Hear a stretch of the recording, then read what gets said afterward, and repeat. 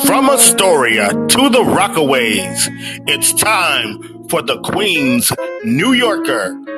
And here is the man giving you all the info, your uber snazzy and jazzy host, Mr. Jason D'Antonio.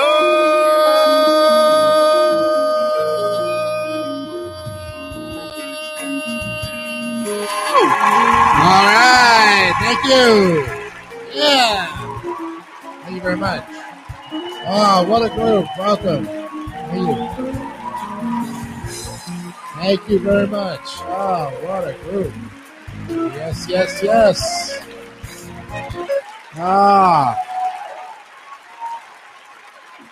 Oh, boy. Thank you so much, ladies and gentlemen. Welcome again. Yes, indeed. It's another edition of the Queen's New Yorker right here on YouTube. This is Thursday, May 7th, 2020. It is episode 89. Only 11 more episodes to the big 100, and we're getting close. And this is part 5 of the history of the IND and the ISS. I told you it was going to be a long trip on the subway, and transportation is taking already 19 episodes up of the season and getting close to that. You know, when we looked at the history of the neighborhoods, that was 40, there was 40 videos right there. So it built up a lot, and in several parts too, because some neighborhoods had more information than others. Like I said, Queens is a big borough, and with lots to cover, we're going to cover a lot of episodes and in various parts as well. Part 5 today takes us to the late 1950s and early 60s. We'll be also looking at not so much the program for action, but the deferred maintenance, and then going to jump into what I like to call the infrastructure part of that as well, because it takes us into the 70s with the graffiti and all that other good stuff. So we're going to look at that and definitely give you a little taste of what's going on here, because that's a very important decade, the late 50s and the early 60s, because a lot of changes happened. So you have to kind of remember it all started in 1904, and here we are in 2020. So a little over, 100 and some odd years of trains just running up and down the subways and elevated lines. Big, big, big milestone. All right. Let's look at the comments channel, chats and comments, stats, and subs. Not much in the comments section. I was looking at comments. I'm getting a lot of just thank you for sharing, and, Hopo as well, and new friends here, and let's connect, which is great. I appreciate that, folks. Don't forget, tomorrow night, we do have our live Q&A at 8 o'clock Eastern Time. I have 2 great guests with me. I won't mention them, so you'll just have to tune in there, trolls, because you're going to be very shocked when you see who's going to be coming in. It's not who you think, and you're way off on the other guests. So, and also, too, tomorrow's topic for New York City will be food. Yes, we'll be talking about something I know a lot about, and that's food. So don't forget, 8 o'clock right here on the Queen's New Yorker for all the good stuff and all the delicious food. Bring your appetite, too. Analytic-wise, we're looking really good. We have 810 subscribers. We just overpassed the 800 mark. Our views are going up, up, up with the times. Last time, this past Tuesday's episode got 51 views, 40 comments, and 12 likes and a dislike. Episode 87 got 55 views, 36 comments, and 14 likes and a dislike. So you guys are really liking the videos. I'm really happy about that. Just remember, always, if you haven't subscribed to the channel yet, click on the subscribe button.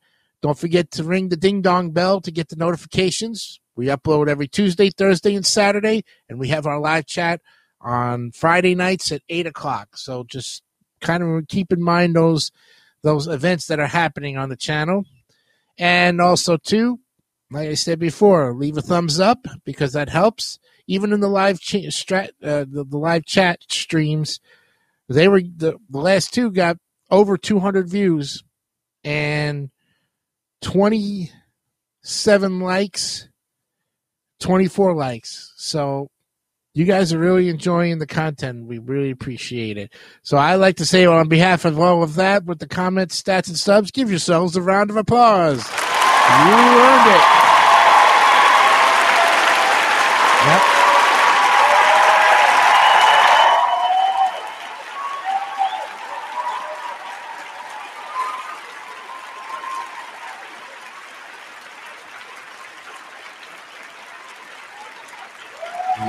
I tell you, it's a nice feeling when you get those nice high stats every time. And on that happy note, let's look at our news of the weird for today. The title of our article here for still the week of May 1st is Zoom Fatigue. A video conference meeting of the Vallejo, California Planning Commission got a little weird on April 20th when Commissioner Chris Platzer announced, "I'd like to introduce my cat," then was seen throwing the cat off screen. Later, Platzer was seen drinking a beer, and after the meeting ended, city staff could still hear him making derogatory remarks about the commission. The Vallejo Times-Herald reported. Now, in April 25th email to the newspaper, Platzer apologized for his actions and said he has resigned from the commission. "We are all living in uncertain times, and I certainly, like many of you, am adjusting to a new normalcy," he wrote. Mayor Bob Sapian said he was bothered by Platzer's whole demeanor during the entire meeting. The commission has scheduled a vote to remove Platzer on April 28th. Wow. Oh, my goodness. Wow. I don't know. That is a little weird after he even apologized for it. See what happens? Well, that's what happens in those crazy news reports, and that's why they call them News of the Weird.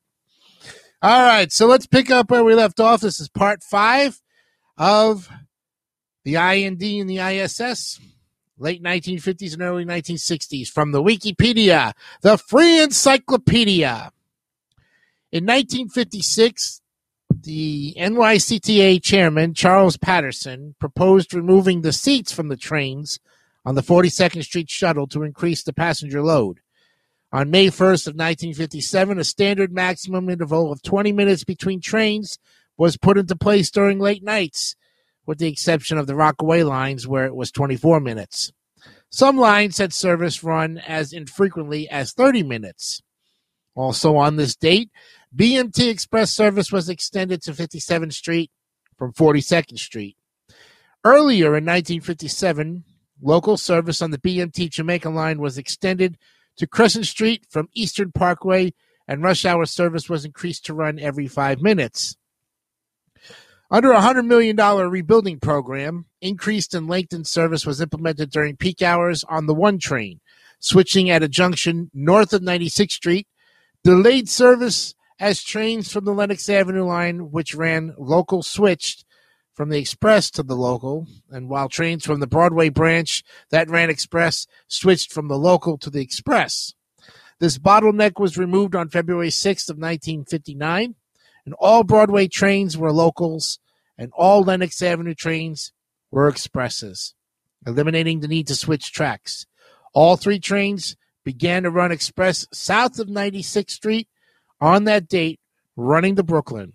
1 trains began to run between 242nd Street and the South Ferry all times. Trains began to be branded as high-speed locals, being as fast as the old express service was, with 8-car trains consisting of new R21s and R22s on the line. Now, on November 15th of 1962, the express platforms at Lexington Avenue, 59th Street, opened to reduce transfer congestion at Grand Central and 42nd Street, and to allow transfers between the express trains and the BMT trains to Queens. Now, even before the express platforms were added, this station was the busiest on the line, and construction on the express station had begun on August 10th of 1959. So in the mid-1960s, a $600 million project was made available to the Metropolitan Transportation Authority, the MTA, of New York City for a large subway expansion proposed by then Mayor John Lindsay. And about $1.23 billion was spent to create 3 tunnels and half a dozen holes as part of construction on the 2nd Avenue and 63rd Street lines. Construction for the line stopped in 1975 because the city almost went bankrupt, and yet none of the lines were done when federal payments were suspended in 1985. The 2-phase program for action was funded as follows. Phase 1 was to cost $1.6 billion and be completed over that span of the decade. And then Phase 2 came after Phase 1 at a cost of $1.3 billion. Phase 2 was composed of mostly extensions of existing lines and Phase 1 built lines. Summary of that: new subway lines and a new subway-related expansion proposed in Phase 1 of the 1968 program action. It follows, and it goes on for a long list. So we won't give you those because they're bullets, but you can see that, of course, on the history of the New York City subway, as we will post that link. Now, because the early subway systems competed with each other, they tended to cover the same areas of the city, leading to much more overlapping service. The amount of service has actually decreased since the 1940s, as many elevated railways were torn down, and finding funding for underground replacements has proven difficult. The subway's decline began in the 60s and continued through the late 1980s. So it was a stretch of 20 years that the decline really did hit. Let's look at the graffiti. In 1973, the city's graffiti epidemic surged to levels never seen before. Nearly every subway car was tagged with graffiti by the end of the year, and it was worsened by the budgetary restraints on New York City, which limited its ability to remove graffiti and perform transit maintenance. Mayor John Lindsay declared the first war on graffiti in 1972, but it would be a while before the city was able and willing to dedicate enough resources to the problem to start impacting the growing subculture. The MTA tried rubbing the graffiti off with acid solution, but maintaining the cars to keep them relatively graffiti-free was costing them around $1.3 million annually. In the winter of 1973, the car washing program was stopped. In September of 74, exterior washing with an acid solution started, but the solution was found to have caused more harm than good. As graffiti became associated with crime, many demanded that the government take a more serious stance toward it, particularly after the popularization of the fixing broken windows philosophy in 1982. And by the 1980s, increased police surveillance and implementation of increased security measures, that's razor wire and guard dogs, combined with continuous efforts to clean it up, led to the weakening of the New York's graffiti subculture. An extensive car washing program in the late 1980s ensured the elimination of graffiti throughout the system's rolling stock. In 1984, the NYCTA began a 5-year program to eradicate graffiti. The years between 1985 and 1989 became known as the Die Hard era. A last shot for the graffiti artists of this time was in the form of subway cars destined for the scrapyard. With the increased security, the culture had taken a step back. The previous elaborate burners on the outside of cars were now marred with simplistic marker tags, which often soaked through the paint. By mid-1986, the NYCTA were winning their war on graffiti, and on May 12, 1989, the rolling stock was made 100% graffiti-free, with the washing of the last train in the subway system that still had graffiti. As the population of artists lowered, so did the violence associated with graffiti crews and bombing. Well, that's a look at the 1960s, 50s, and 60s. The program for action, which you can take a look, deferred maintenance, and the graffiti wars that came to an end. On Saturday's edition of our show, episode 90 takes a look at ridership and service cuts, the infrastructure, and crime again. That kind of builds up a little bit more. The history of the New York City subway is brought to you by the Wikipedia, and all pictures are used through the permission of the Wikipedia. Here, the free encyclopedia, which you can go to at any time to look at anything, anytime, anywhere, and find the information. Well, I'm Jason Icanio, and remember, friends, be honest, be real, keep it simple, stupid, and kiss. And don't be a nut monkey, because nut monkeys don't know how to tell the truth. That's right. They don't. Sad to say, unfortunately. Yeah.